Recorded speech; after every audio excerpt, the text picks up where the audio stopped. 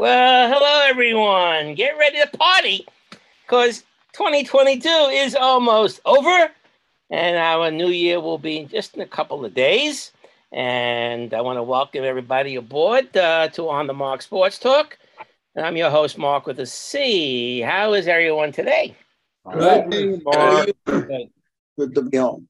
I'm glad everyone's doing okay. And down the line, Hanukkah has come and gone for those who, I guess most of us celebrate the Hanukkah. I just wanted to ask you a question. Christmas lights, are up before Christmas, during Christmas, and then probably through the month of January before the people bring their things down. But Hanukkah, I know here what we did is we put our menorah in the window a day or two before. And as the days went, of course, we lit another candle, turn the light on, one more candle. And then once it's over, the next day, I just pulled it out of the window. Same here. Done. Yeah. So I want to know your opinion about this real quick before we go to the sports. Some of you agree with me, and some of you I don't know. Do people have a Hanukkah menorah still in your window right now? I did the same thing. You pull it right down, right? The holiday's over. Right.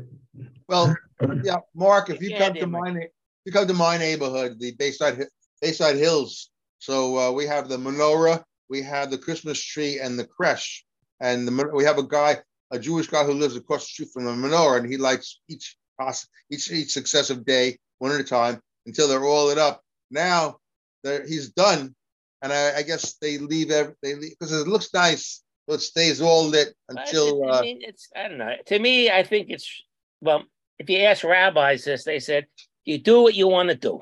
Yeah. There's no right way. There's no wrong way. But me personally, I think it's not right to keep those lights up after you go into a diner.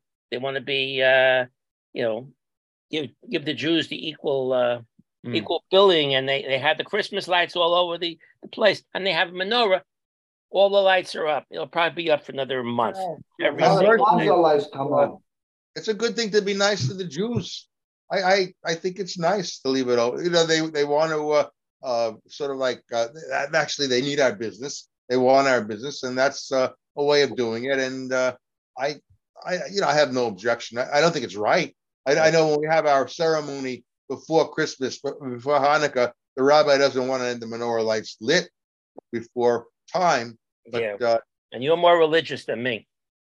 I am not that religious. But that's just my thing. I don't like to see the Hanukkah lights up after the Hanukkah. That's me. Everyone has their own opinion.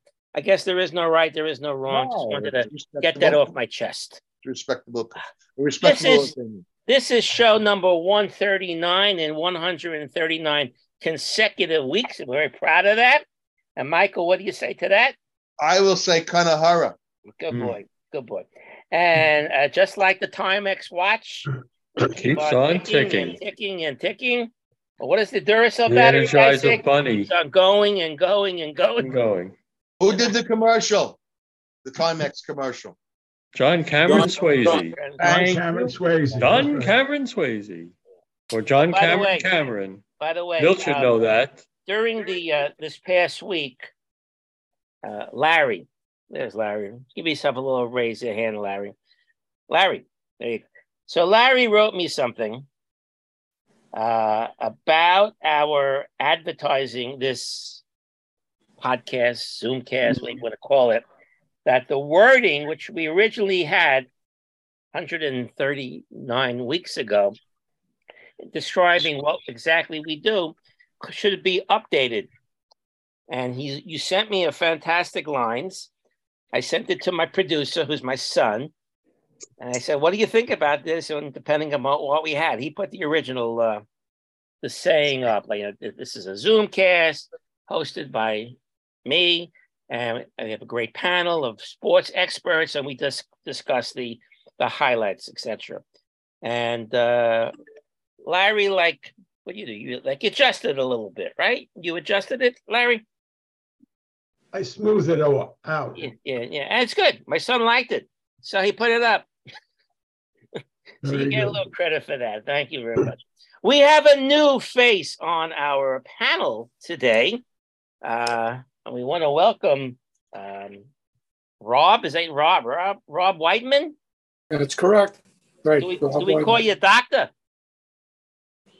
You can call me doctor. You can call me Rob. Hey, Rob is cool.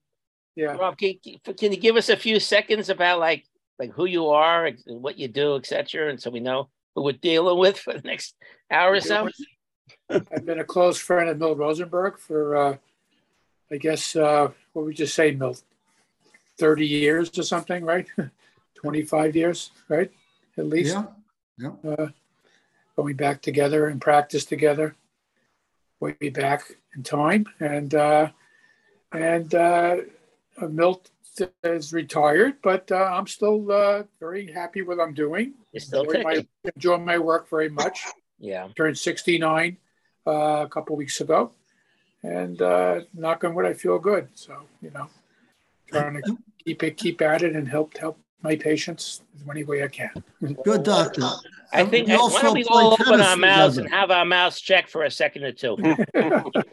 Look, and he's a good tennis player too. Okay. Played a lot of tennis. Yep. If you want to jump in on any conversation, just do it. Just raise your hand so we know that you want to say something. If you want to join in, appreciate it. Sure. Look for what's the format that you usually go by here. What's that? What's the format that you'll see it rolls really nicely. Even everyone talks, not only me, because I can't talk for this long. Can I ask a dentist question? A dentist question? What do you what am I? Crown is loose? What do you want? No, when I go to the dentist, right, when I'm really getting drilled and grilled in the mouth, right, and I'm staggering out, you think that the secretary should be asking for money? Well, my patients usually aren't staggering out. They're very comfortable. Our patients never and happy with what I'm doing. And they usually ask the secretary, "Oh, what can I leave today?" No, because I always tell her to bill me. So I'm not no, he used to work, and I used to pickpocket. After getting drilled. It's you're a product of the early 50s, the late 40s, and when we had like 15, 20 cavities a year. They don't get that many anymore, correct, guys? Yeah. Rob, they don't get 20 No. Yeah, when I was a kid, it was 10 cavities every time you went in. Every time. But the fluorine fixed that a little bit, huh? The fluoride helped a lot. Sure. Fluoride, and better awareness and education of our patients and such. All right. Well, welcome aboard. Welcome to On the Mark. Thank you very much. We are going to start with Gerald's highlights report, sponsored this week by Cough Drops. So, what do you have for show number 139, Gerald? And why don't you explain, since Rob's a new man in the block, what you're doing with this number 139? Rob, each week I focus on a Major League Baseball season. This week I'm focusing on 1985, and that number is derived as follows. The first recognized baseball game in the United States was played in 1846, and this is Mark's 139th episode. I add the two numbers together, and I come up with 1,985, and that is the year that I'm now focusing on in review. So I hope baseball, MLB season. So I hope that's clear. So with that in mind, these are what I believe to be the salient facts about the 1985 season. For the awards and leaders, I will name the National League player, followed by the American League player. Key awards. MVP, Willie McGee and Don Mattingly. Rookie of the Year, Vince Coleman and Ozzie Guillen. Cy Young, Dwight Gooden and Brett Saberhagen.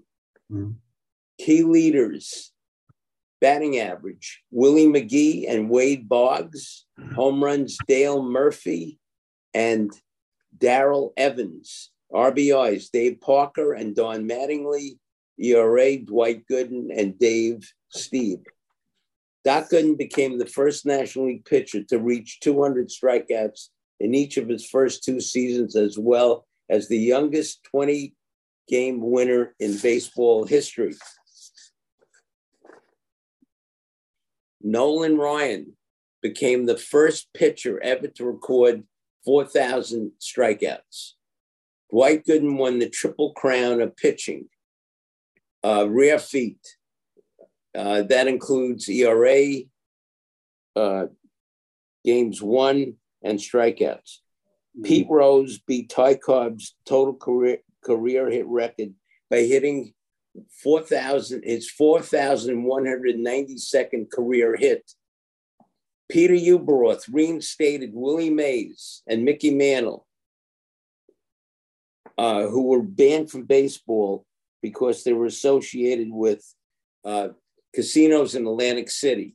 And as I recall, they were paid $50,000 per year, and they were banned temporarily. Rod Carew became the 16th player in MLB history to join the 3,000 hit club. Raleigh Fingers recorded his 270th American League career save, breaking the record originally set by Sparky Lyle. On October 6th, Phil Niekro joined the 300 career wins club and became the oldest pitcher at 46 to throw a complete game shutout. That's amazing. Who was that again? That was Phil Niekro. Okay. The World Series pitted the Cardinals and the Royals. The Royals defeated the Cardinals 4-3. Brett Saberhagen was 2-0 with 2 complete games and 1 shutout for the Royals. He was the MVP of the 1983 World Series. Here are some amazing composite comparisons. In this World Series, the Royals hit 283 and the Cardinals hit 185. The Royals had an ERA of 1.89 and the Cardinals 3.96. And that completes my report for the 1985 MLB season. Oh. Michael. Couple of comments, Michael? Yeah. All right. Jerry, I recall that World Series. Isn't that the World Series where Don Deckinger screwed the Cardinals out of a very, very crucial play that literally cost the Cardinals the World Series? Or was that another World Series? Yeah, no, that was at Game 6, Michael. Yeah, right? I remember that. Cardinals were up 3-2 in the series, and if we would have had a replay, they would have won the World Series in 6 games. Exactly. Yeah, Herzog was kicked out of the game. He went bananas, right? It was a play at first. It was a play at first base, if I remember right. A ground ball, a safe out call. Yeah, I think you're right. I'm pretty sure you're right on that.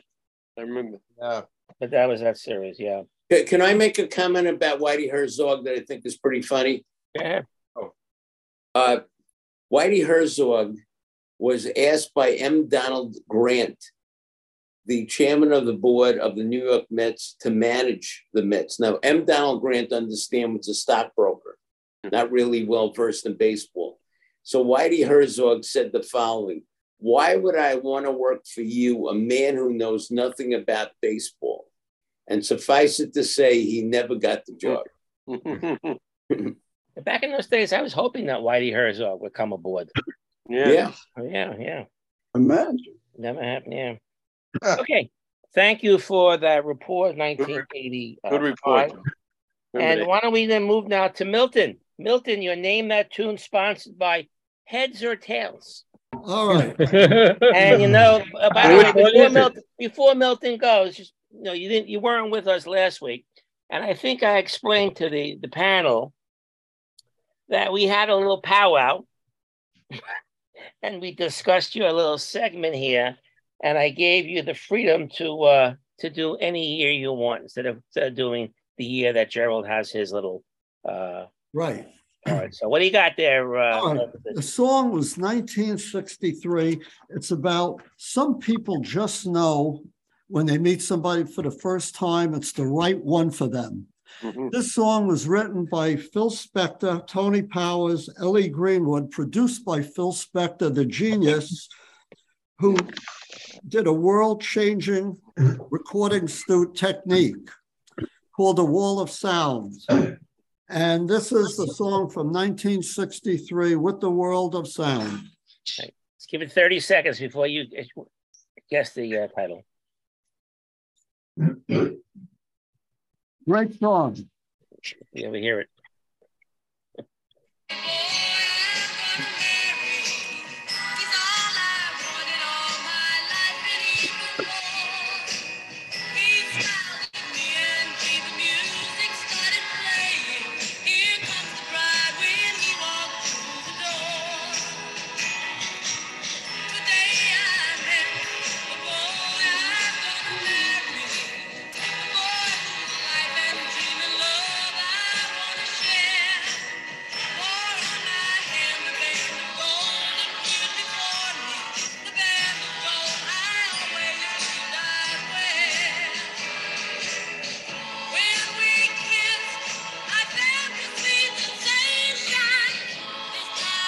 All right. Tell me who you think it is. That's Ronnie Spector. Ronnie Spector? No, Ronnie Spector. This was, she also sang with the Crystals, who had a big hit. Darlene Love. Darlene Love. Darlene Love was the right. solo on this song. And I'm not sure what what that Wall of Sound was, but it's very involved, and it was a whole new recording technique that was done by, he was a genius, Phil Spector. So what was the name of that song? The name of this song. Also crazy. Yeah. Today Went I to jail. met the boy I'm going to marry. That's why I introduced it. Howie. If you're interested, Showtime just did a 4-part documentary series called Spector. On who? And it traces his life, and it shows how reclusive and alcoholic and drug addicted and crazy he was, and that he married this grade B movie actress, him claiming that she killed herself, but they proved that he did it. And eventually, a couple of years ago, he died in prison. Yeah. I mean, Gerald? a genius changed everything. Gerald and Joe and Ron. Saturday nights on WABC radio, their cousin Brucey is on from 6 to 10 p.m. Big M. Oldies, and from 10 to midnight, Tony Orlando is on. Wonderful programs. All right, great. I listen to it sometimes, but I'm gonna mix it up. I'm gonna do the 50s, 60s, 80s, 90s. I'm just gonna pick a different. You got the freedom back. I got the freedom back. Okay. I took the reins off of you. Joe, then Ron. Joe? Yeah, just another fun fact. I think the song "To Know Him Is to Love Him" was the Teddy Bears. The epitaph on his father's grave. That was by the Teddy Bears. Yes. Great song. Yeah. Great song. Yeah. A lot of the songs were written by Phil Spector. Yeah. There was one that he wrote when he was grammar school. He was in love with a girl that was older with him, and it was recorded by the Ponytails. Born Too Late. How you know all these stories, Milton? I told you, I have all those records. You got the records. I have the records too, but there's no stories to them. Anybody that wants to take a ride in the Corvette with me, we go to the beach. I'll play the songs. I've done this with friends of mine. We drive for 4 or 5 hours at a time listening. We don't want any phone calls. We shut the phone. Can I take my shoes and socks off and stick my feet out the window? Yeah. If you can get your legs up, Mark, go ahead. Ron had something to say. Yeah, Barbara can't get in and out of the car, but that's another story. Milton. Let Ron talk. Phil Spector also had a great influence on another great music mind, Brian Wilson of the Beach Boys. Yes. Right. All the sound. Yeah. Michael. Yeah. A couple of months ago, my son, he bought me a UL TV, like God's gift to televisions. and it's connected to Alexa. And what you could do is say, Alexa, play doo-wop music, and it'll play, of course, the doo-wop music. But on the real fancy TVs, it actually shows the album of whoever is recording it. And I thought it was so cool to see that, So like if you want to see the teddy bears, you see actually the real album. It's very cool. Very good. Very good. One more, Danny? Yeah, this morning I happened to catch, I watch sometimes Morning Joe on MSNBC, and he had, for some reason, a whole long interview and meeting with Neil Sedaka. No? It was really interesting. I've always been a Neil Sedaka fan. I've seen him a few times in concert. He's going to be 84 years old this coming March. Wow. He was telling some interesting stories about his career, his music, how he wrote songs. Initially, they were paid $50 a week just to be locked up in a room and write songs when he first started. And he says the beauty of all the things that he has done is that his concern is his children and grandchildren. Interesting enough, all of his songs are going to continue to receive royalties until 70 years after he dies. Wow. He says his whole family is well taken care of. I guess he had a good agent back in those days to have that done. When I was doing when the pandemic hit, I was an interpreter at the courts of Social Security Administration, and one of the judges' name, the judge's name is Sedaka. So I went up to her and I said to her, I says, "Are you related to Neil?" He says, "Well, he spells the name a little bit differently. He says there's 5 branches of the Sedaka families. And I know him. I've seen him several times. He spells it a little different than I do." And she was a judge in Social Security. He says, "The unfortunate thing is, she says to me, I'm not on his will." And I knew one of his relatives also growing up, a Robin Sedaka. Yeah. I had a next door neighbor who's a relative of him, spelled it Sedacca. Wow. But it was related to by the way, one of the greatest songs he did was Calendar Girl. Oh, definitely. That was a big hit. Calendar Girl. Happy Birthday, Sweet 16 was my third single that I bought. You're right. The third single I ever bought. Milton, what was the Neil Sedaka song that he played in 2 different cadences? One was very, very slow, and one was very much of a rock and roll song. Yeah, he re-recorded it. It's hard to do. It was versatile. Yeah. Right. I'll mix it up. I'll even give you some 90s. Talked about that. I got some great songs from the 90s. I don't know if you'll ever even know those, but were there any? Let's move on. Let's move on. Okay. Thank you, Milton, on that. And you're welcome. We'll look forward to a new song, a new year. Riding the Corvette. A new year next year. My wife would love that. Yeah. All right. A couple of beeps, unusual names that I came up with this week. See if you agree. The first one is a defensive end for the Eagles, Josh Sweat. He makes a lot of tackles. SWEAT. I've never seen that name on a player. And then I did some research, and I came up with a Marlins pitcher who was around in the year 2000. His name was Nate Bump, B-U-M-P, Bump. And you guys remember him at all? He must have had a cup of coffee with the Marlins, but he was there. Charlie Bump. Charlie Bump, yeah. How about Bump Willis? Mark, I got one. Yeah. Go ahead there, Yeah. Right. There's a linebacker for the University of Arkansas who's not playing in their bowl games, turning pro. His name is Bumper Pool.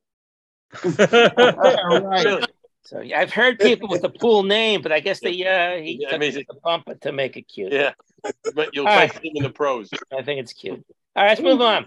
We have Stories by Larry, sponsored this week by checkbooks. Do you guys still use your checkbooks? A lot of people don't anymore, but I still use mine. So what's your story this week, Larry? My story this week is entitled All About Professional Wrestling. Oh, man, I love that. My story of professional wrestling has 4 parts. First, how did pro wrestling evolve? Beginning in the 1920s, professional wrestlers began to choreograph some of their matches to reduce the physical toll on their bodies.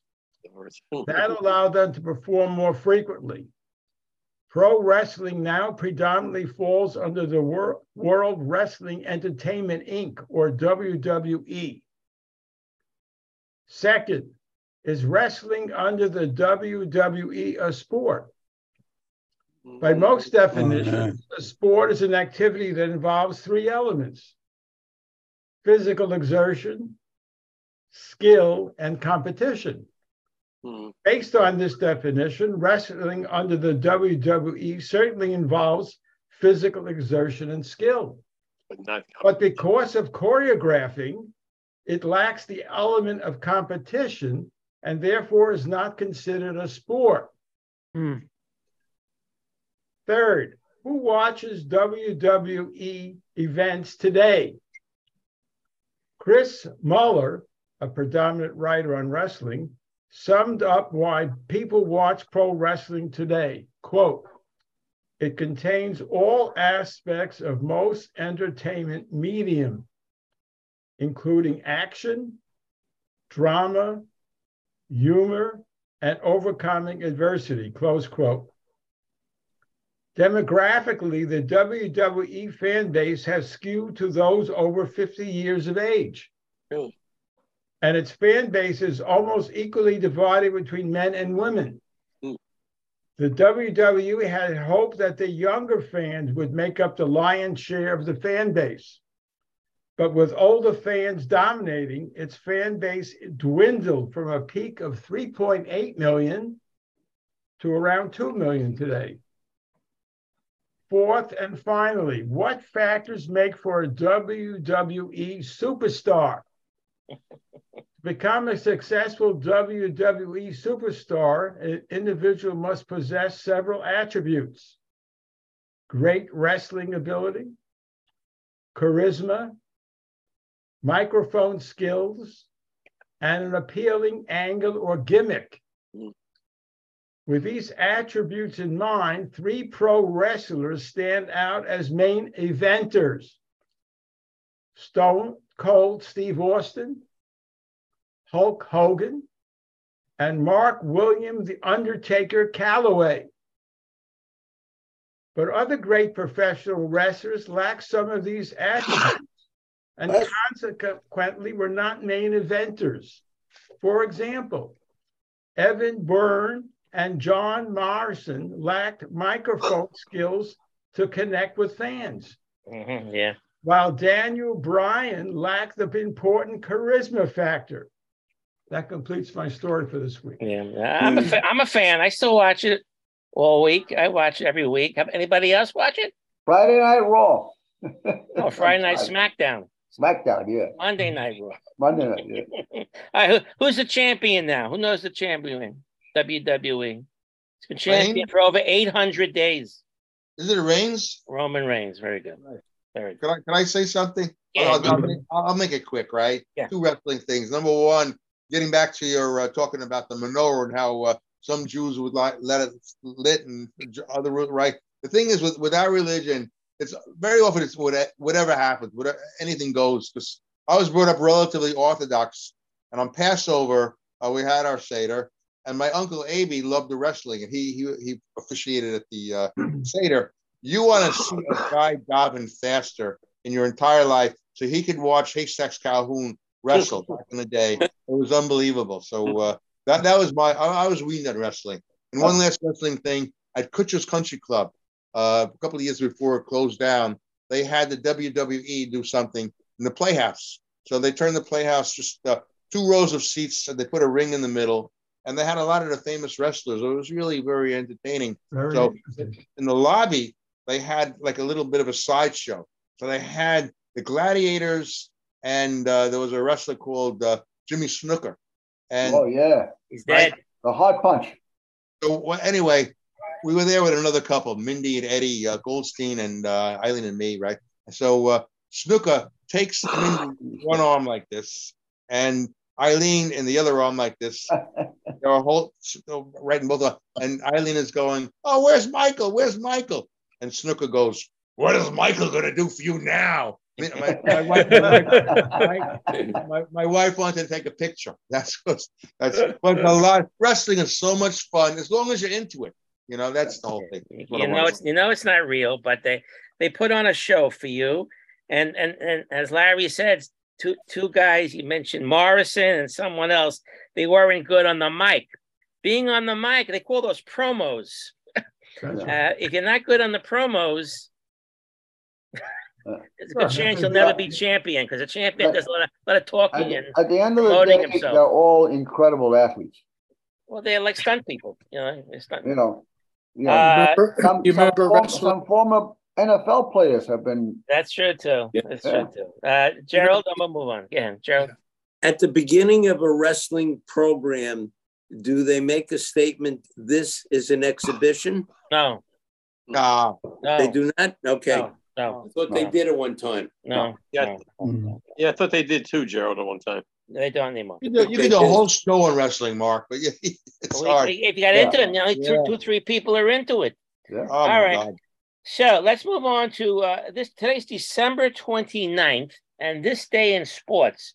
What happened in this day in sports history? Well, in 1933 was the first reference that made importance to us. The Yankees owner at the time, Jacob Ruppert, refused to release Babe Ruth to manage the Cincinnati Reds.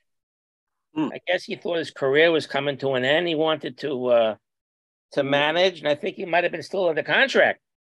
I think that's. They were always under contract. Always under contract. So they were always. So he never got a chance to manage the Reds in 1933. In 1934.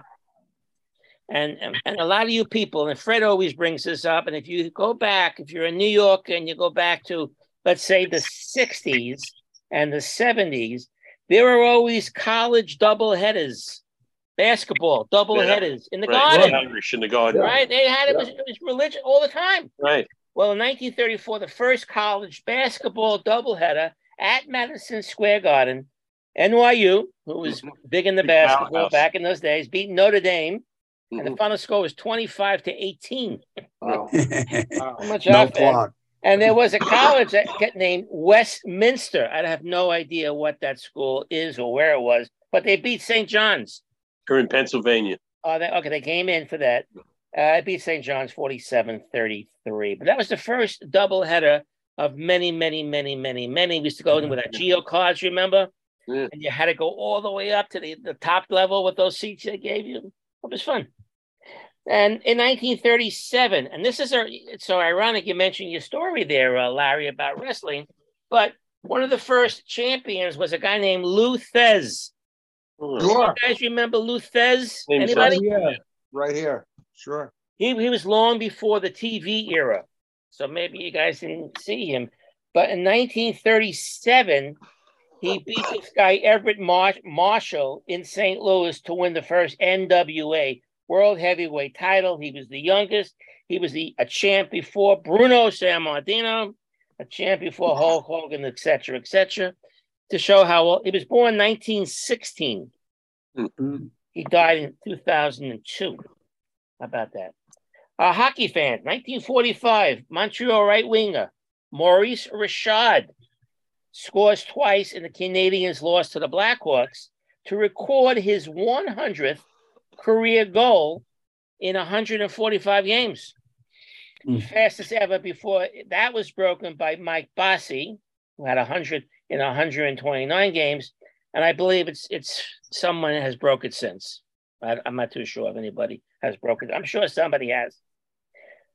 1955, the NHL referees, for the first time ever in 1955, on this date, December 29th, wore the white striped sweaters, as we see referees wearing.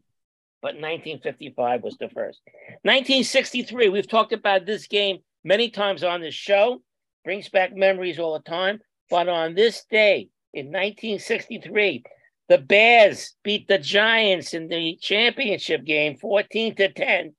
Oh Remember man, that game? That was the game we Yeah. talked about. That Y.A. Tittle got. that was a bloody operated. Y.A. Tittle. The bloody Y.A. Tittle and Glenn Griffin came into the back of the quarterback. It was 10 degrees in Chicago during that game, and that was the third consecutive championship game the Giants lost. Right. They lost 2 before to the Packers, Green Bay. Green Bay. Right. They got clobbered both those games. Yeah. In Love those 1968, the AFL championship, the Jets beat the Raiders on this day. And that day, Joe Namath throws 3 touchdown passes, and the Jets move on to their only Super Bowl. But they won the championship. And also the replay went on at 12 o'clock at night. It was blacked out in New York, and you had to wait till 12 o'clock at night to watch. I don't remember that. That's the game I heard on the radio. I had to pull over at the side. What a great game that was. Yeah. That's the Who one, was the announcer, Milton? that's the one Don Maynard caught that pass, right? He said he could get one step on the who was it? Litnikoff? No, who was the Who's guy? the announcer? The defensive guys. Who knows the name of the announcer? It was Merle. I don't Harmon. know, but I was running around and I couldn't believe what I was so nervous. Who was the announcer? Merle Harmon. Oh, this is the name of the pass. He would say, your dial is jet set. He's not the father of Mark Harmon, is he? No, that's Tom Harmon. Tom Harmon Played in Michigan. You know, right. the time before that season when they played Oakland is when that guy broke his jaw, kicked him when he was down. Who was the guy that broke the jaw on Oakland? Ben Davidson. Ben Davidson, yeah. Ben Davidson, defensive lineman, right? Dirty player. Okay, let's move on. In 1982, Alabama head football coach Paul Bear Bryant ends his career with 323 wins. He ended his career. I guess it was ended for him. That was the year he smacked that Clemson runner. That was Woody Hayes at Ohio State. Oh, it's Woody Hayes. Woody Hayes. You're right. Ohio State. Thank you. All right, 1984. Wayne Gretzky scores his 32nd hat trick in for Edmonton Oilers for 100 points in only 35 games. The second fastest, because the year before he had 100 points in 34 games. And it's a shame that this guy's going to pass him. Ovechkin's going to pass him, right, next year, maybe? Yeah. Terrible. What do you think about that, Ron? Terrible. Well, I hate Ovechkin. Ovechkin is not a There good was a guy. great article in the Post about Ovechkin. Yeah, Larry Brooks' And his article yesterday. Yeah, Ovechkin is not a nice person. Right. Not a nice person. Yeah. It was Okay, very and he's pro Putin. Right, that's big why. time. Can I No matter what. can I ask Michael a question about that article? Yeah, Yes. again. You read the article, right? And, Yes. and he mentioned 3 things that he didn't like. What was the thing he said something about? Did Michael Richards, who was in Seinfeld, did he do something that wasn't good? Yeah, he mentioned went on that. stage and he said something that sounded a little Did he say something anti-Semitic or stupid? something like Yeah. that. And that was literally at the end of his career. You never hear from him anymore. I was just wondering what he was referring to when he said that. Yeah. I think I told you guys that guy Larry Brooks was in my class, and I had a class where everybody flunked but him. Larry Brooks. Yeah. All right, let's move on. I gave Danny a call earlier today because we learned today that the great Pele passed. 82. 82, and Danny's going to talk about him for a minute or two. Danny. All right. My memories of Pele go back when he first came up. I heard really in this last World Cup, I didn't know this, that he first entered the World Cup as a replacement in 1958, I think it was, and he was really amazing. I was watching on YouTube today. Some would consider his greatest goals. He was really amazing in what he did. They called him the Black Pearl, and his speed and controlling the ball was absolutely amazing. And what he did, he played his entire career, almost his entire career, for the Santos club in Brazil. Santos is, the city of Sao Paulo is 800 meters or above sea level. And the city of Santos is the port city of Sao Paulo. And that's the club that he played for his entire career until he finished his career with the Cosmos in New York. They brought him over to try to, build soccer in the United States. At the time, also, the Italian guy, Chinaglia, came over also. And the German guy, what was his name? I can't think of his name. He also Franz Beckenbauer. Franz Beckenbauer. And they're all dead. All three of them now, But it was really amazing to watch him if you compare what he did. And he really did a lot. And then eventually he became ambassador of the United Nations for Brazil. And he was really a good guy. He really had a good, prosperous life. He had 3 wives. Nobody really knows how many children, Maradona, who died 2 years ago, he supposedly had 9 children, but who knows from how many women he was with, But comparatively speaking, they were really amazing, both very emotional on the field, Pelé and Maradona. And some of the plays that they made in the World Cup history were absolutely amazing. He was great at curving the ball, Pelé. He famously did a scissor kick goal, with his back to the goal. The ball came to him. He jumped up and he scissor kicked it into the goal. Which is absolutely amazing.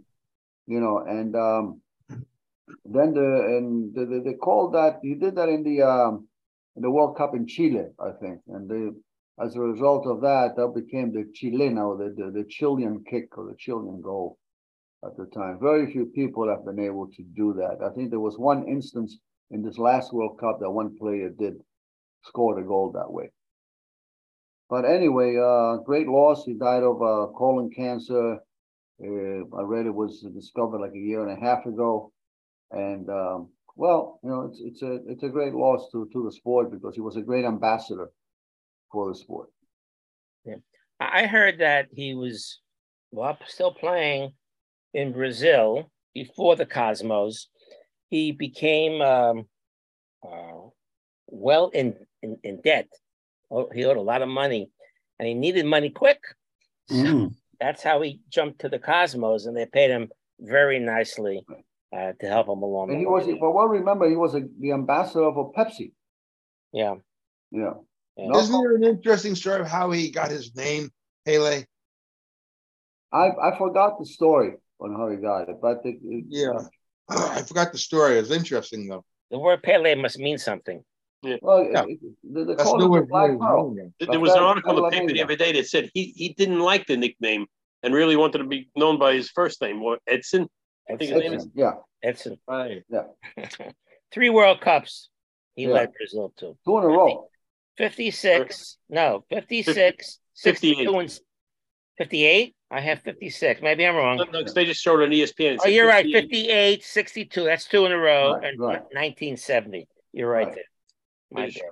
Very funny. Today, I had a World Cup moment with somebody. We took our grandchild to the Hall of Science in Fleshy Meadow. So we're in there, and all these kids, because they're off this week. It was in the morning, and there was a big family in front of us, and we're waiting for them to pay before we pay for our tickets. And my wife says to the guy in front, "Where you from?" The guy says, "From Barcelona."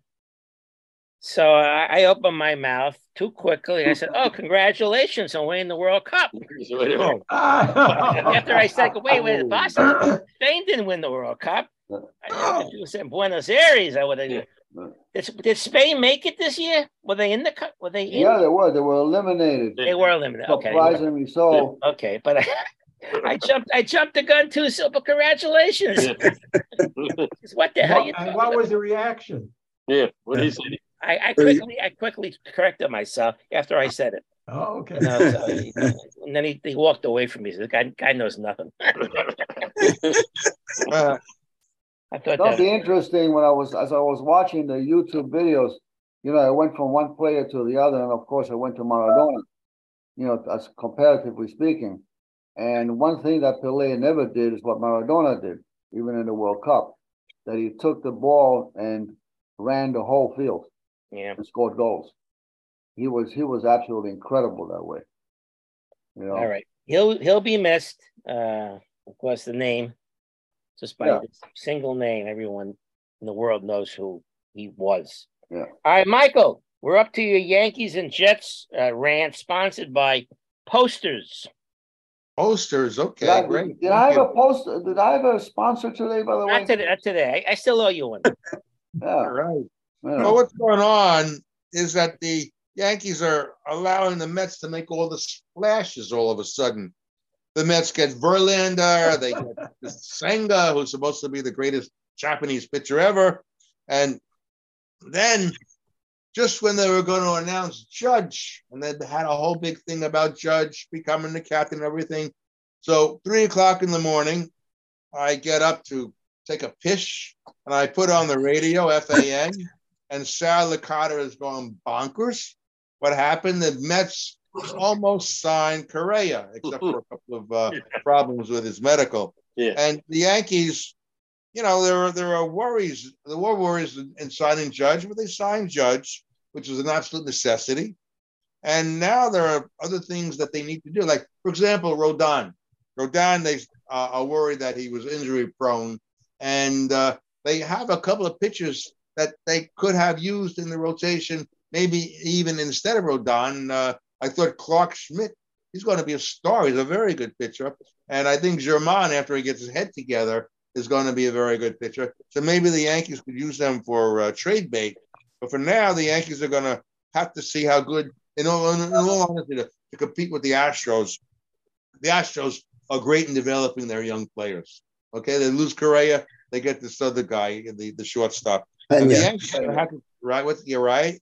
And the Yankees have Cabrera, Pedrosa, and what they're going to do with Pedrosa and Volpe. Pedrosa looked great during the year, but maybe Volpe is even better. And that's the way they're going to have to go, good Lord willing. Now, they still have Hicks, and they still have Donaldson, and they could be dead weight. And so far, there's nothing. And then who's to say that Hicks had a bad year, and he's going to be good again? I hope he's going to be good. He seems like a nice guy. And the other thing is, what are you going to do with Glaber? And how healthy is LeMahieu going to be? Those are all the things. But what I like about the Yankees, though, is they do have a good rotation, and they have a lot of good players in the bullpen. When you really think about it, everybody who they have over there in the bullpen. So Loaisiga, Peralta, Marinaccio, and now they got back Tommy Kahnle. And in all honesty, if Holmes is as good as he used to be, they got themselves one of the best relief pitchers in baseball. So if you want to be optimistic, you can. If you want to worry like crazy about the Yankees, you can do that also. But the question is, will the Yankees let the kids play in 2023, or are they going to continue to make trades? And that's what we have to wait for. But the Yankees really look like a pennant contender this year, and maybe this could be the year. Now, they made a trade yesterday, Yankees. Yeah, what would they do? Lucas, what's his name? Lutke, they designated for assignment. Right. They traded him to the Braves for 2 guys. Right. So, they designated him for assignment, and then they traded him. They got trade for him. He's like a long-time journeyman player who's finally found his niche with the Yankees for a while, and basically effective. So we shall say. I wish him luck. I like the guy, but I want to say about the Jets real quick. Michael, when you say about left field, can I ask you a question about it? Yes. Is this guy Esteban Florio? Does he have any? He never seems to do well when he comes up here. Esteban Florio is as good a Scranton Rail Rider player as you would ever want to see. When he comes up here, really good. He runs like the wind. He's a great base runner. And then as soon as they bring him up, he can get the broadside of a barn. So it's scary because who's to say one of these days he's going to go on a team and it's going to click? It could be not being comfortable in New York. It could be a lot of things. But if he would play like he plays for Scranton, that would be perfect. Have they given up on him? I don't think he's a good trade bait. I don't think he's ever going to make. He might be too nervous. to play for the Yankees. You know, a lot of the people, a lot of players just can't play for the The Yankees. next William McGee. Hey, Right. Yeah. Right. Michael, I got a question for you on Herman and the Yankees. Yes. Herman really hurt the Yankees in the playoffs a couple of years ago when he got suspended for domestic violence. Yes. And he would have been the key for the Yankees to continue in that particular playoff series. Right. Right. For God knows what else. And yet, with the morale, shall we say, standards that the Yankees would have, like many other teams, they welcomed him back with open arms. Yeah. You know, I would have gotten rid of him because he's definitely not a good influence, in my opinion. And as a big Yankee fan, after what he did, he suspended for 80 games or whatever it was for domestic violence right before the playoffs. Who needs that kind of character? Hey, look at Chapman getting a tattoo. Right. Oh, yeah, not the only one. Yeah. He might apologize to his players. Mike, the Yankees will never win without a really good shortstop and left fielder. Up the middle. My friend who coached baseball, my friend won 6 World Series with the Bayside Yankees. You need a catcher, shortstop, and center fielder. They got the center fielder, maybe the catcher, but you need the center fielder should be okay. He did better in the playoffs than Judge or anyone. Right. Well, I was reading about the catcher. It seems that he got tired between Trevino and Higashioka. Trevino, beginning of the season, who played so well, he made the All-Star team. And then towards the end of the season, he couldn't save himself. And Higashioka started hitting home runs. As a matter of fact, he started hitting so home runs that John Sterling called him Higashioka the home run stroker. What about this guy they got from the Twins who was injured in the Show trade, who was injured all last year? They think highly of him. I forget his name. Ben somebody. The R. Yeah. There might be an up and coming catcher. Yeah. I also read that the Yankees they're sort of waiting not for this year. They got a guy that they drafted a couple years ago, Austin Wells or Walls. That's the one. Yes. Wells. I think that's another one. A big Bulvan, like a huge guy, and he's like the guy on the Astros. What's his name? The scary left fielder, the right fielder. Yeah, they compare him to him. So we shall see. You know, in other words, the Yankees can put it all together, and the Astros they lost Verlander, and maybe there will be I don't predict the Astros to win the World Series again.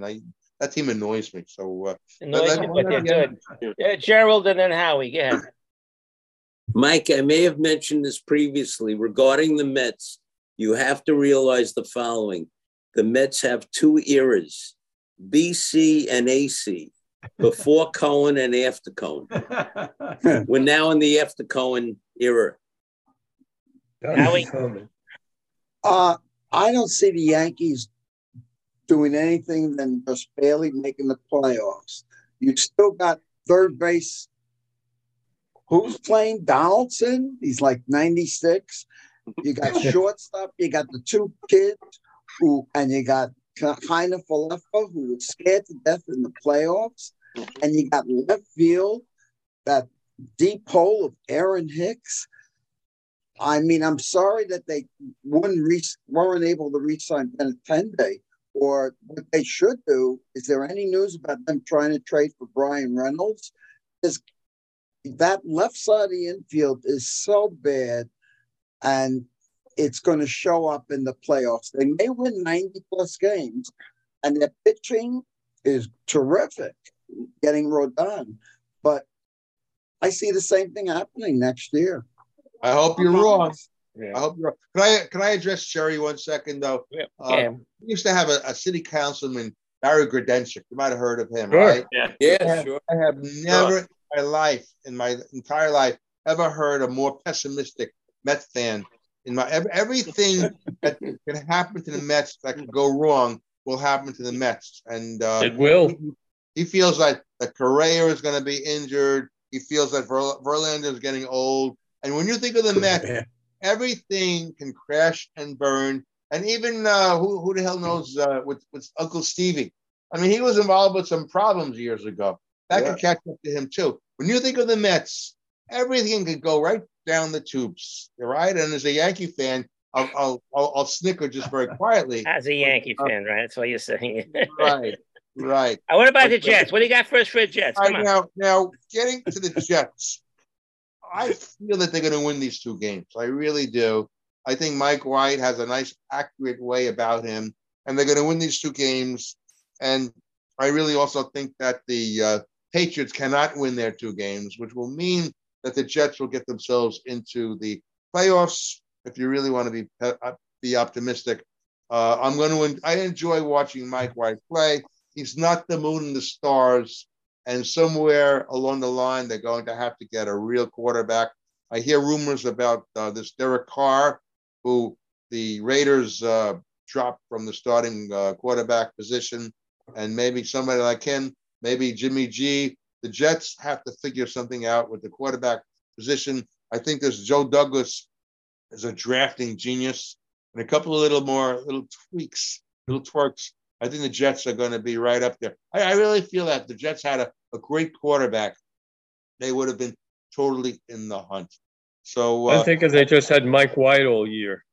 If they had Mike White all year, he's not a god. Don't go crazy on Mike White. He's shown some brilliance, and he gets hurt. Well, you got to protect him. You protect Mike White, they'll win these two games. They can't protect him. Their line is terrible. But just want to he wins. Let's say he wins the next two games. You're gonna go with him next year as your starting quarterback, and you're gonna have a guy come in, an adequate backup. You can't give up. Have a kid as a backup. You need a veteran as a backup. That's if he wins the next two games, and then he got to be paid. You gonna pay him? No.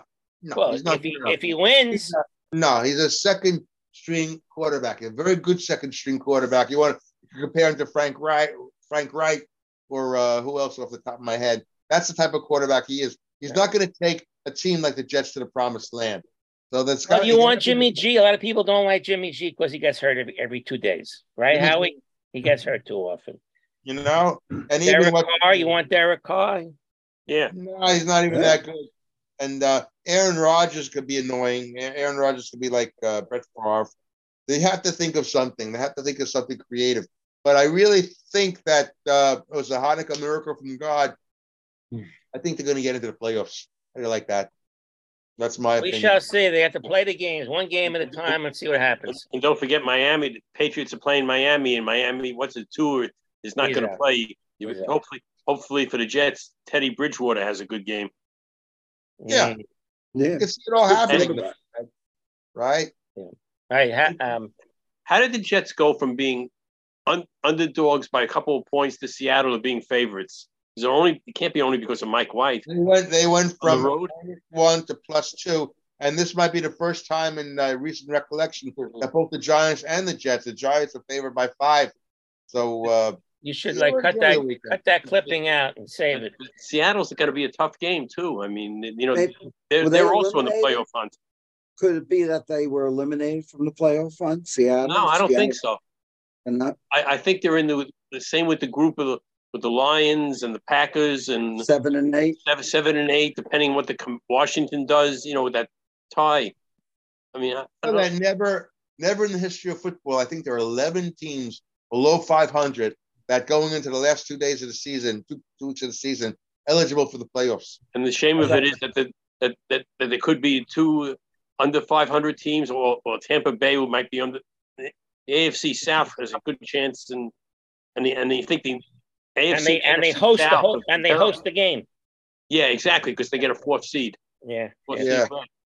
Before I leave the floor, I have to say that if Tampa Bay wins the Super Bowl, I'm not going to follow football anymore. Just want to say that. Tampa Bay's in the Super Bowl. I'm not going to watch. All right, Gerald, then we got to move on. Go ahead. Special treat this Sunday. The Jets and Giants are not on at the same time. Right. In addition, the Jet players clearly support White and they hate Wilson. And they wear the T-shirt. Absolutely. Yes. Hey, Jerry, could the Jets still get flexed for a night game? Their last game, Michael, January 8th, the last Sunday.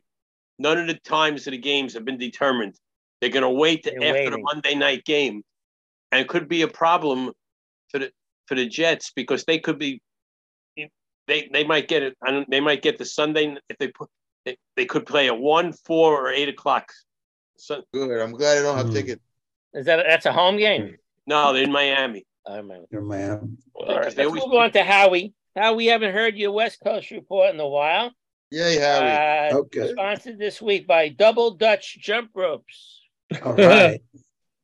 Well, first with baseball, you had all these Giant fans, especially season ticket fans. What was that? Did someone flush the toilet? That's what it sounded like. Yeah. That's you have Giant season ticket fans threatening the front office that they canceled their season ticket holders because we lost Carlos Correa. Well, he hasn't been signed with the Mets yet either. And it's for the same reason. So Mike Krukow, the longtime Giant announcer, got on the air and said to the fans, cool it. They're not crazy. They're not stupid. They know what they're doing.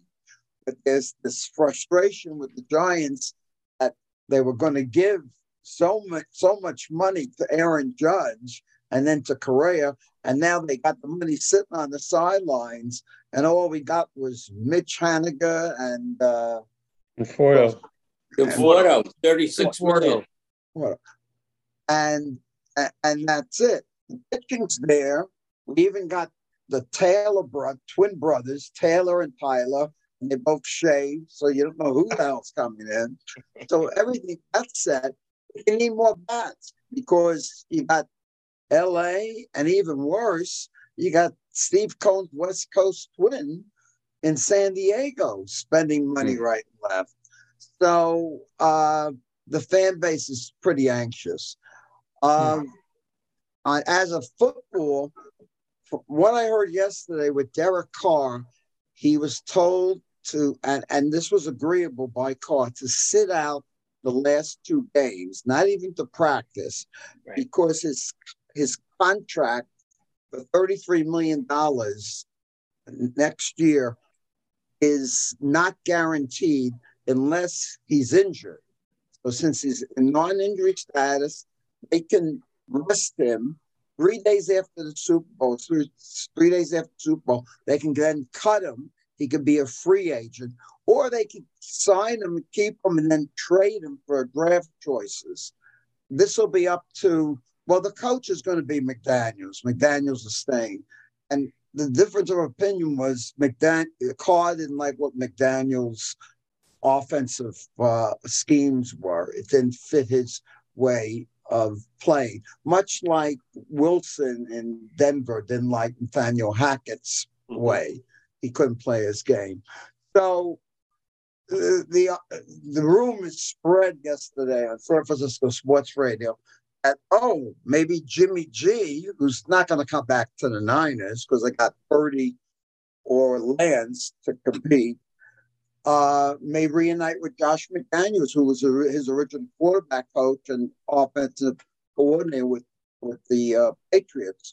Or not only Jimmy G, but Carr and G may become rare commodities in a bidding war by the Raiders, the Jets, the Commanders, the Cardinals, because Kyler Murray in a few days is having his ACL operation. So he's out for most of the next year. And I could mention a few other teams too. So those two guys, Carr and Garoppolo, are going to be pretty wealthy guys in 2023. Okay. A couple of comments. Ron, you had your hand up. Yeah, it was reported today on ESPN that Carr actually left the Raiders today. Yeah.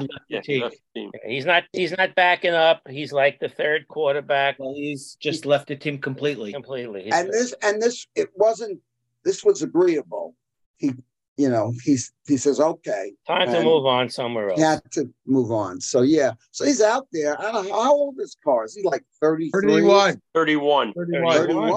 So, and he's been he hasn't been injured except for like one season early on. He's been pretty strong. And he had Devontae to throw to. Yeah, and from what I hear, Devontae Stain, who is it there? Who's their running back? Jacobs. Jacobs is very unhappy. Wants to leave, but they think they're going to put the franchise tag on him. They're going back to Oakland, I heard. No, that's never going to happen. Yeah. All right, Fred. There was a comment in today's paper that said that McDaniels is probably one of the only guys who can make two teams worse at the same time. Oakland, the Raiders by his presence, and the Patriots by his absence. Yeah. Don't forget he tried to coach the Broncos, too. Yeah. Howie, so what are the 49ers going to do if Purdy continues to play well going into next year? They're going to have a quarterback competition? I think so. I heard it mentioned. I mean, they're not talking about that. I heard it mentioned. I mean, what happens? I mean, this team is so good. They put it together so well. You know, Bosa may win the MVP or at least Defensive Player of the Year. Right. That what happens if he takes them into the Super Bowl, even wins the Super Bowl? How can you not stay with him and have Lance as your backup? Keep both of them. Yeah. It's a nice problem to have. I'm really surprised at this team. I remember when they were 3-4, I was going, shit. Yeah. Maybe we'll make the playoffs. Yeah. And by the way, Deebo Samuel's practicing this week, and Elijah Mitchell will be back for the playoffs. He's also getting healthy. So they're just loaded. Okay. Yeah. Thank you for that West Coast information, West Coast report. Fred, Knicks, Nets, St. John's. Before I go with the Knicks, everybody, we keep talking about the Jets here. Let's give some due to the other football team in town, the Giants. I'll be sitting in front of the TV Sunday in anxious anticipation of getting the playoffs. They better not screw it up. It's all right in front of them. Against a terrible team. Playing a crappy team. Colts. Yeah. Forget it. So, you know, at the beginning of the year, the Giants, everybody is predicting anywhere from 2 to 7 wins. Most people closer to 2 than 7. And look who we are now. So and maybe we'll see Howie's 49ers in the playoffs. Yeah. You know, the Dable was the one who developed Josh Allen. I know. And I saw the game that they played against Washington, and that was such a well-coached, great game. And Daniel, what's his name? Daniel Jones. Daniel Jones. He looked pretty damn good as a quarterback. He did. So, it's coaching, right? It is. We'll see it. All right. Now, as for the Knicks, last week I was extolling them with an 8-game winning streak. Now, since then, they've lost 4 in a row. Fouls, among other things, free throws are killing them. Yep. I mean, against Chicago Friday night, Brunson, I think it was Barrett or Randall, they went 0 for 4 in the last minute. Fred, I couldn't watch it. Brunson missed 2. Fred. I could not watch it. Yeah. Did you watch the Tuesday game? And then the night before, they played a tough Toronto game. Pascal's, what's his name? Siakam, 52 points. They could have had that one. You know, you always hear coulda, shoulda, woulda. But in Philadelphia, they were totally outclassed in the fourth period. And Tuesday night, it was something like 13,000 some odd games where a team was leading by 9 points with 35 seconds or less in the game. The team and no team had ever overcome that until Tuesday night when they played Dallas. I mean, Doncic had a great game. Oh my God! I mean, it was like the first triple-double of like 60 points, 21 rebounds, and 12 assists, something like that. And that play, it is so hard to miss a foul shot on purpose because you got to hit the rim and then to get your own rebound to tie it up. That was he didn't get the rebound. It was tapped out to him. Okay. Tapped out. Yeah. It wasn't. It was almost unbelievable to do that play perfectly. It's but you know what, Fred? What? About that play, yeah. I blame Thibodeau on that play because look, I've coached. Look, I haven't coached. I've coached kids before in basketball. When someone's taking a free throw, okay, you're telling your team box out the shooter. Okay, nobody went to Doncic. That's right. Okay, the two players on that side went to get the ball. They fumbled the ball. It came right to Doncic, and he hit the game-tying shot. Right. You boxing him out. Right. Nobody put a body on him. Nobody put a body on him. That's coaching right there. Sorry. That's true.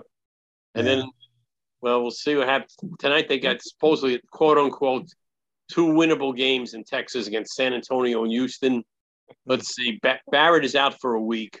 They say he's not going to play. I don't know if Brunson's going to play tonight or not. And I think Thibodeau is wrong on Tuesday night, just sticking with an 8-man rotation. You can't play guys like Grind 46 minutes quickly, 46 minutes. I would have used Fournier and Reddish off the bench. I mean, I know the guys haven't played in a while, but the Knicks looked so gassed in that overtime. Tired, There was no way they were going to win the game in overtime. Would you guys compare him to Larry Bird? Doncic?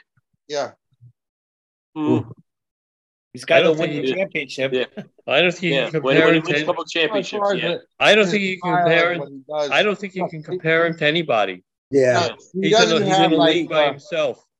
That last shot that he took, it just came to him and he was falling backwards and he just put it up. He didn't even set or anything. Yeah. It was just one of those crazy things. And meanwhile, we got the other team in Brooklyn who's now focusing strictly on basketball. And you know, if putting aside anybody's feelings, personal or whatever, you think about Kyrie Irving and, you know, whatever, the 3 guys and the whole team, the Nets are playing really beautiful basketball.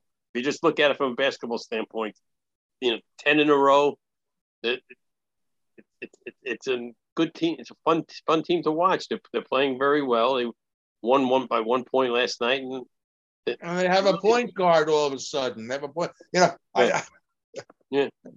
Well, even the Lakers didn't Russell Westbrook have a triple-double?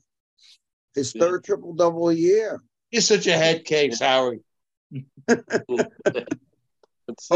it in the NBA? Yeah, who is it? Right. And Joe? I just want to, you know, Fred is absolutely right. They were gassed, and they were gassed before the overtime, and I think it's probably the reason they missed some of those foul shots. Right. I mean, they just had nothing left. Yeah, I mean, McBride was very good down the stretch, 5 out of 6. But they played incredibly well. Losing, you know, 2 of their best players were out. I thought they played a great game, but they just ran out of gas. Right. And Dinwiddie hit a couple good big shots. Yeah. I miss Dinwiddie. I miss him. But I'll tell you who's really playing. I almost kicked the TV set, but I'll tell you who's really playing well for the Nets. Mitchell Robinson. When they gave him that 4-year contract for $15 million a year, I said I think they're making a mistake. But he's really a force on the offensive boards and the defensive boards. He's been a big asset to them.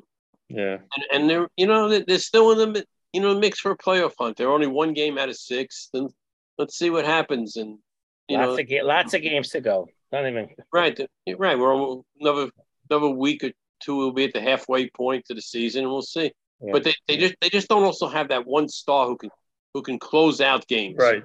I mean, Randall, Barrett, and Brunson are good players, but they don't have the Morant, or they don't have the Giannis, or even the Jason Tatums, Joe. They need that one guy who can just be there at the end of the game. But we'll see what happens. Any more comments on that before we move on? I'm watching the time here, guys. And I'll just say quickly about St. John's. A disappointing loss. St. John's. What do you got real quick? Go ahead. Disappointing loss last night at home to a good team, an Xavier team. Where is St. John's has to be any good. They got to beat the good teams at home. Where's Xavier? Is that Cincinnati, Ohio. Ohio. That's it. Yeah, so they 0-2 and 1-2. No, 1-2. They beat DePaul early on. They play Seton Hall on Saturday. We could beat DePaul. They should be able to beat Seton Hall. Seton Hall is not having a great year. All right. Joe moved near there, so they're not. Yes. So team. Stuart's not here this week to give us those baseball transactions. free agent signings. I have a few. Yeah, there were a few. A few. Of course, we talked about Michael Conforto getting 2 years at 36. And Will Myers is going to the Reds, the former Padre. Oh, yeah. 1 year for 7.5. Plus, they always put these bonuses in. You know what I mean? The Phils signed Craig Kimbrell. 1 year, $10 million. Dodger last year. I think he's done. I don't know. I think he's done. The Red Sox today or yesterday signed Corey Kluber. Yeah. Cy Young Award winner. 1 year, $10 million. Also the done. amount that Kimbrell's getting. Rob, I think you're a Red Sox fan. Talk about the Red Sox. Yeah, the Red Sox. The Yankees signed this infielder, Wilmer Defoe.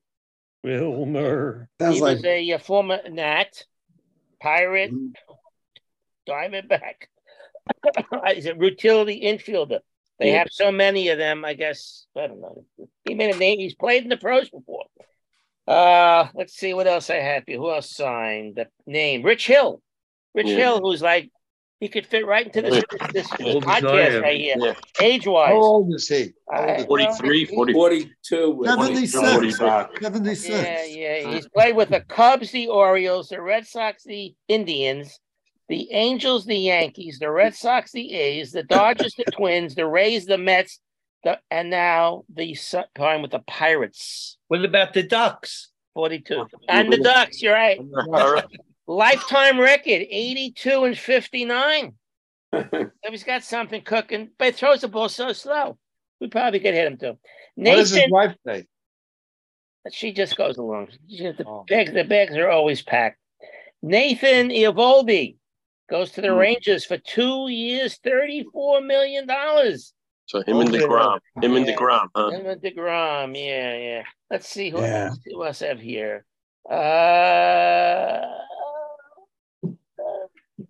Not too much of other things. Mark, there was one more signing. I don't know if you have it. What was it? Was it major? I skipped it. Yeah. Gene Segura of the Phillies. Oh, no. What happened? Where'd he go? My son told me he signed with the Marlins. Oh, okay. So he's a good hitter. I always liked him. Yeah. I like him too. There was a rumor that the Mets have, of course, Ronnie Mauricio, one of their prized rookies who has never played the pros before, to the White Sox for Liam Hendricks, the relief pitcher. I wonder if that can come off, but there's a rumor. By the way, I asked you last week what number Carlos Rondon picked. Picked number 55.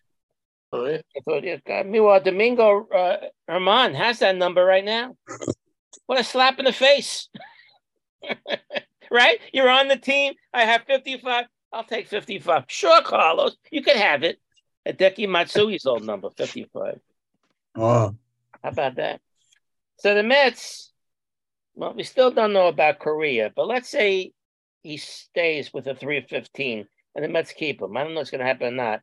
But his 315, Nimmo's 162, Edwin Diaz 102, Verlander 86.6, Senga 75 million, Jose Quintana 26 million, Omar Narvaez 15 million, Adam Ottavino 14.5, David Robinson 10 million. You add them all up, that's $806 million that they signed this year. Of course, they have multi-year contracts, but interesting, 800. And I heard the U.S. will permit their major league players from Cuba to play for Cuba in the World Baseball Classic, which is a change in policy. So Yordan Alvarez, Jose Abreu, Randy Arozarena, Yohan Moncada, Luis Robert, all Cubans can play in the World Baseball Classic. Many of those players defected to the U.S. and now they want to go back and play with him. So Cuba says, okay. Is El Duque involved with the World Baseball Classic in any way? Is he still alive, El Duque? I don't know. No clue. I have no clue. All right, why don't we move on? Anybody have any important football notes? We talked about the Jets. We talked about the Giants. Games last week. Of course, the Giants lose that game in the last second. 61-yard field goal. 61-yard field goal. I forgot. I always thought that Minnesota built their new stadium without a dome. I did too. Then they must have put a dome in, right? Didn't they say they're going back to playing out? They were in the dome, the Homer Dome, the Humphrey Dome. Remember? When they built the stadium, they said they're going to play like Green Bay outside in the elements. This is a new stadium they built like 6 years ago, I think. Right, and now there's a dome. Is it retractable or it's always closed? I'm sure it's retractable, but they said outside. I remember distinctly when they were building it. Anyone agree with me? Or that has to do with the baseball stadium. Yeah. Yeah. I think that was only for the baseball. Right. Yeah. And the Giants lost it on the block punch. Maybe you're right. Maybe you're right. They didn't lose it on that field. They lost it on the block punch. Yeah. That was the key. That was a key play. And the fact that at least 3 passes should have been caught. You know, I mean, Butterfingers over there. Yeah. So anyway, there was a report that Rob Gronkowski reached out to Tampa to return from retirement to play, and they said, "Well, we'll take you back, but you got to go to the practice squad first." Yeah. He said, "No dice, I quit." I go back to baseball for a second. Go ahead. There was a death in baseball. I don't know if you saw it. Denny Doyle, Brian Doyle. No, I did not see that. Wow. Yeah, I did not see that at all. It was in the paper the other day. Oh, that's like second baseman. Yeah. And all my sources, I didn't see that at all. Yeah, it was short Agate thing in one of the papers, like a 2-sentence thing. Oh, wow. Before he was a nobody, he didn't win the MVP for that World Series. They gave the Denton, right? Bucky. Right. Yeah. Bucky. So today was the Pinstripe Bowl. Anyone watch on TV? I'm only watching it because my son's covering it for AP. I have not watched any bowl games this year. Have any of you guys watched? Anybody in the same boat as me? Mark, my son and I made a not yet. My son and I are trying to watch any game to see a scoring play in every bowl game, whether it's live or on the DVR or something. So far, was successful. I could say, and I mean it, I have not sat for one play in any bowl game so far. 28-20 Minnesota now. They got great weather for the Pinstripe Bowl. Pinstripe Bowl, yeah. You should have more bowl games. How about on the mark with a Super Bowl? You have to win 6 games to be qualified for a bowl, I believe. So maybe they should go to 4 and 8. So then you can have more bowl games. They had a bowl game last week in Fenway Park. 11 in the morning, Louisville and Cincinnati. You saw it. I never saw those bowls. No, I just saw a scoring play, then I turned it off. My God. That's all I There's an interview with a groundskeeper of Fenway Park. He's having a hell of a time with that. They're having a hockey game on New Year's Day at Fenway Park, I think. Yeah. Then they said that Drew Brees has gone back to his alma mater, Purdue, to help the new coach, Ryan Walters, for his upcoming Citrus Bowl on January 2nd versus LSU. They have a new coach. I guess the coach they had all season. The other coach went to Louisville. Okay, they move on. Where he played. They get more money, and now this new coach takes over a team, establish a team. So Brees thought he would go and throw his 2 cents in. You like that or you don't like that? That's fine. Well, you got the college football playoffs this weekend. That's what's happening. That's right, this week. Big. Those games I will watch because that's important. A couple of football deaths. Ronnie Hillman. Does that name sound familiar? Yeah. Former Bronco running back. Yeah, 31 years old. So he played recently. Yeah, he was on the Super Bowl. He was on the Super Bowl team that Peyton Manning was on. Right. He died of a rare kidney cancer. Yeah, 31. He ran for 1,976 yards, 12 TDs in a career of 56 games. You got to be a Bronco fan, I guess, to watch him, And then there was a local death, Jim Weinman, Weinman, 88. But his claim to fame was he was the first football coach at Nassau Community College. Oh, wow. He started the program in 1968. He coached 19 years at Nassau Community College. He was 136-38 and 1 tie. He went to 3 National Bowl games and 3 undefeated seasons, all for junior college. So you got to be into that. Yeah. And he put junior college on the map in New York. Jim Wyman, 88 years old. Mark. Yeah. There was also death. It was in the Post yesterday of a local broadcaster, 89 years old. I'm not sure if I'm pronouncing his name right. You guys may have heard Bob Goldshaw. Bob Goldshaw. Yeah. Bob Goldshaw died too? Yeah, I remember him. It was in the Post yesterday. Yeah. Oh, he did the sport, the local sports. Yeah. He was with the Nets when the Nets first came around. Yeah. Oh, wow. It was a small thing in the Post yesterday. My Lord. And we never talked about Louis Orr. Yeah, Steve was. We missed that. Yeah. A couple of weeks ago, he died. The ex-Syracuse graduate, ex-Nick. Nick Coach. Started his career. He would play for Syracuse. Coach. He went to Indy. He drafted by Indiana, played 2 years there. Then he played 5 or 6 years with the Knicks. 9.7 points in 569 games. Wasn't much of a scorer, but locally he played for the Knicks. Yeah. And then he went on to coach Seton Hall and Bowling Green. 64 years old, Louis Orr. It was like Jim Boeheim's first recruit, him and Roosevelt Bowie. The Louis is that right? Yeah. Oh, man, I remember that. If Steve was on, he could talk more about him. Yeah. And where's Pepperdine University? Malibu, California. Yeah. I just think I threw that in for you. I knew you didn't do that. Okay. And there was a death in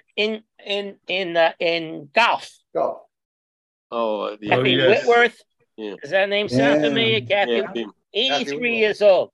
I didn't know too much about her because I guess she hasn't been playing in a while. The winningest female golfer of all time. Yep. 88 titles. In fact, she's won more than any men.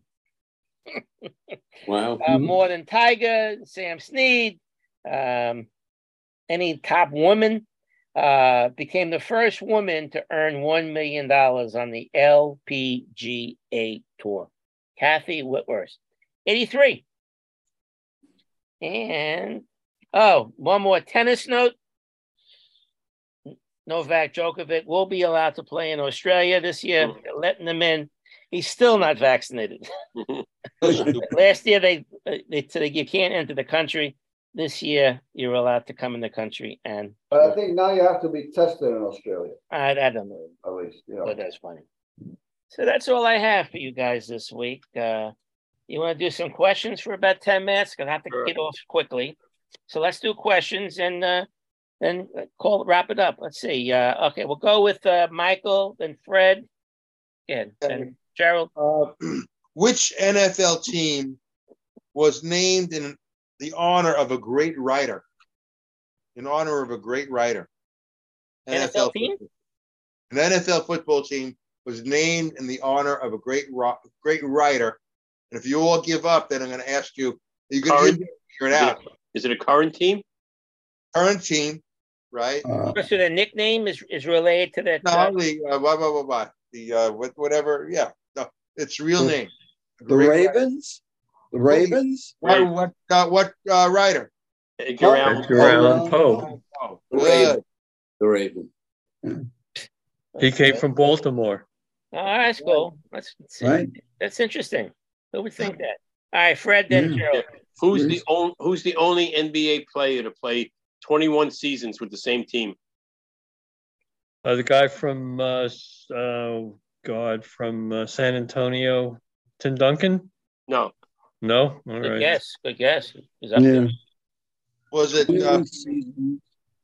same? That's their only team, right? Only team. Only team for 21 seasons. He's still alive? Playing? Retired a few years ago. Fred Nowitzki? That's right, Dirk Nowitzki.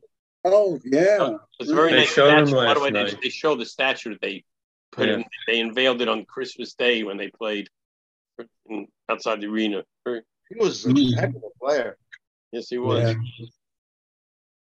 Yeah. Okay, who else? Gerald, do you have one? Yes.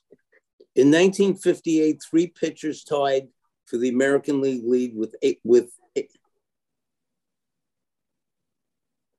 Hall of Famers Whitey Ford and Bob Lemon, and this Boston Red Sox pitcher never won more than 50 games a year. let me give another question. Sorry, guys. Which Houston Astros pitcher had a team record of 9 straight complete games? Wow. J.R. Richard? Yes. I was going to say that. Good guess. All right, baseball nicknames. Who was known as High Pockets?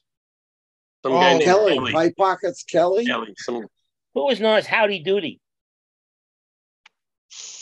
Oh. Jeez. Darrell Evans. Who was old Aches and Pains? Luke Apple. Who was the junk man? Eddie Lopat. Good. Who was Kitten? Harvey Haddix. Right. I had Jim Cott. Maybe Harvey Haddix too. Harvey Haddix. Maybe. Who was the cat? The cat, Harry Burkeen. Right. Harry the Cat Burkeen. All right, Michael, go. Okay. Most wins as Jet quarterback since 2000. I'll read the quarterbacks. You tell me who was 1 and 2.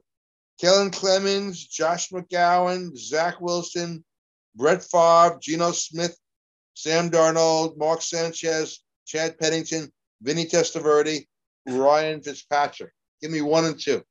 What's the most wins? Pennington. Pennington is number 2. Who's number 1? Testaverde. No. Not Testaverde? Testaverde. It wasn't Brett Favre. He was only there for 1 year, right? Yeah. Might be what's his name? Sanchez. Sanchez. Sanchez, 3 years. Right? 33. That's right. He got him into the playoffs the first 2 years in a row. Yeah. Right. At least it's less than 15 game, right? Yeah. Now he's very comfortable as a now analyst. He's very good. Very happy. Very good. All right, let's go on with Gerald. You got something better this time? I don't have keep it current. I don't have another question, guys. You don't? All right. No. All right, Fred and Joe. Then last year, Julius Randle and Barrett averaged 20 points a game for the Knicks.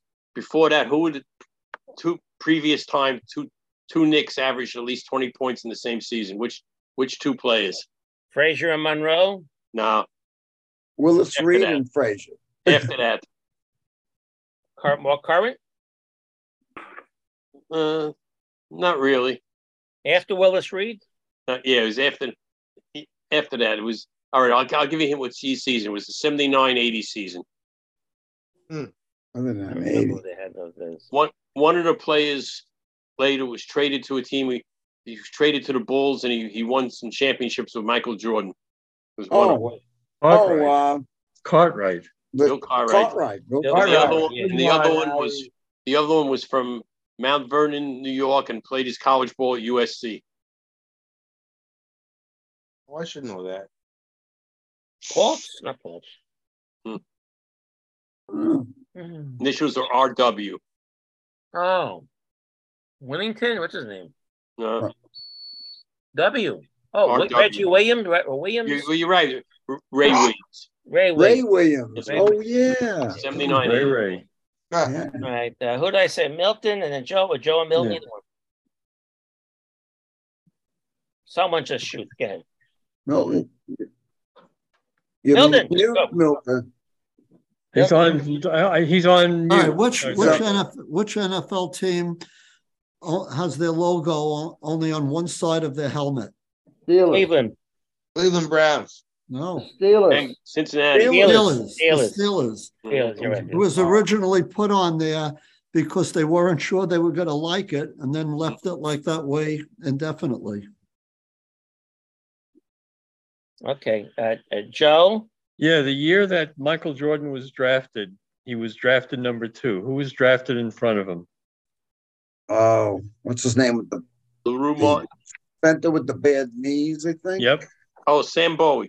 Yep. Sam Bowie, right. I thought of that only because you mentioned someone named Roosevelt Bowie before, and that got me thinking. It's actually spelled differently. Yes, but it was close enough to, Howard, where did Michael Jordan go to college? UNC? North Carolina. North Carolina.